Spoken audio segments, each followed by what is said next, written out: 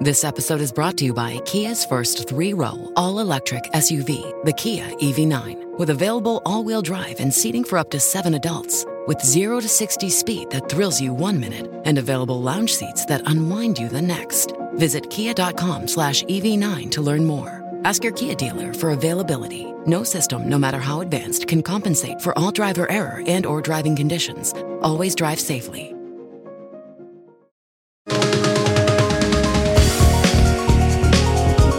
Samsung's Unpacked wasn't about any new foldable phone or that fabled smart speaker. It was about something less sexy, even if it's proved extremely critical to our lives during the pandemic, and that's new laptops.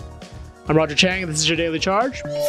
Here to unpack Samsung's Unpacked event is resident laptop expert Josh Goldman. Welcome, Josh. Hey, thanks for having me. So, talk about these Samsung Galaxy Books. What do we need to know about these? Okay, so what they announced today was the new Galaxy Book Pro and Pro 360, and they also announced a couple of other, a regular Galaxy Book and a Galaxy Book Odyssey gaming laptop. But it's not sure if those are coming to the US yet or not. They're definitely not available right now. But what is available to pre-order right now are those two first ones, the Pro and Pro 360. And what exactly are so pro about them? Because obviously the Galaxy name, extends to its premium flagship products. So what makes these laptops stand out from the crowd? Right. So what it seems like is that I asked them that question, what's pro about these? And for them, they're saying the Pro name is their premium of premium. The Galaxy name is now going to be more of an ecosystem kind of thing. So if you've got a Galaxy something, it's going to fit into this ecosystem of Galaxy products that are designed to all work together a little more seamlessly than they did before, at least. And just a quick rundown. I mean, we obviously know about the Galaxy phones, and there's the Galaxy tablet. What are some of the other Galaxy ecosystem products that this laptop is supposed to work with? So you want to add the buds to that, the Galaxy Buds, any Galaxy wearable, and the smart things and the Smart Things Find tags. Basically, they've developed these laptops with the idea that you're going to have the Galaxy phone, have a Galaxy tablet, have all the Galaxy things, and you'll be able to, do things between them.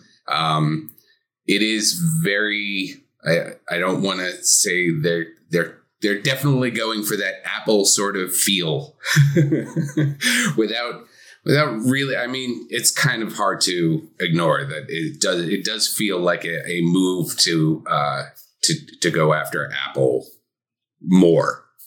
So. Yeah, absolutely. The idea that, you could have these ecosystem or a universe of products all working together, talking to each other to make your life easier. I feel like that's been the pitch that companies have been making for a long time. Apple obviously has had a lot of success with pushing a family of products on people. Samsung less so. There are folks who love the phones, there are folks who love the tablets, but not necessarily both. So it'll be interesting to see how this plays out.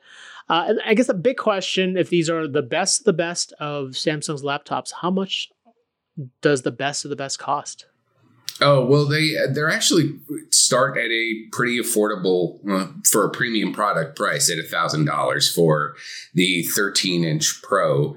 And then there's also a 15.6-inch Pro, which I think adds $200 to that. And then, or no, it adds only $100 to that. What adds $200 is the 360 part, which is a convertible.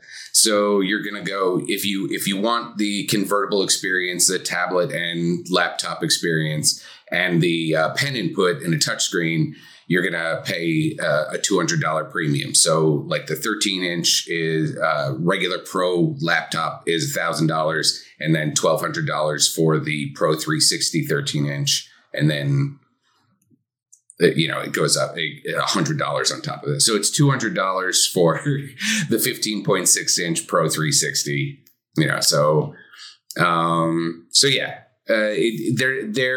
They're not outrageously priced, but who knows what the configurations will be like when they come to the US. At the very least, those models are starting at $1,000. Right. And the convertible, does the screen detach, or is it just does it fold over? No, it's a fold over. And I asked them about, one of the big things they hyped was thinness. These are very thin laptops, and the thinnest Intel Evo laptops, and we can talk about that too. But the idea being is that they want it to be more smartphone-like. In their presentation, they kept coming back to that.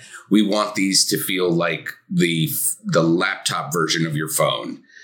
So what you get is this really thin, responsive, long battery life laptop. And while I argue that thinness is good to a point, when it comes to a 2-in-1, you definitely want a thinner device, because you're folding it over and it gets a little, especially once you go to a larger size, it gets a little clunky.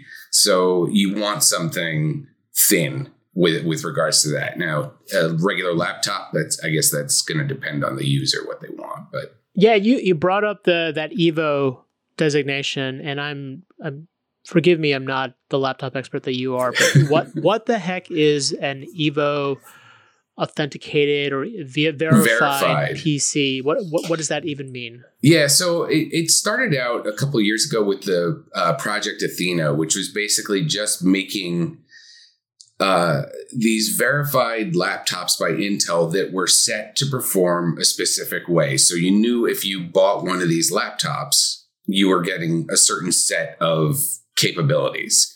That evolved into Intel Evo, into the Evo program. So now if you get an Evo laptop, you can expect a longer battery life, responsiveness that is akin to your phone. So, when you turn on you have your phone, the nice part about your phone is that it turns on instantly. You press that button, it's awake. That's the kind of experience you can get with an Evo laptop, where you lift the lid and it is on, and it comes out of sleep. It wakes instantly. You're ready to work as soon as you unlock it, right? So that's part of the Evo promise. And then you get the same performance or very similar performance when you're plugged in or when you're not plugged in. So a lot of the times, they'll throttle back on laptops when you unplug them. They just don't. They're trying to extend their battery life, so they're not as powerful. And in this case, they are set to perform the same way as when they're plugged in, and you still get long battery life. So it's that feeling that you get when you're using your phone, except in a laptop. You bring up a good point about that, because these are ultimately still running off of Intel x86 processors. Right. And there's obviously been a lot of noise or tension around ARM-based processors, specifically with Apple and its M1-based Macs. I'm curious, as folks are starting to understand the differences, do people need to start second-guessing the traditional x86 chip? Or, is it still ultimately these processors are more powerful than what you would get from an M1? Yeah, not having fully tested an M1 and the latest M1 versus the latest Intel, I couldn't tell you for sure. But I don't think you have anything to worry about. The average buyer, or even the non-average buyer, is going to get the performance that they want.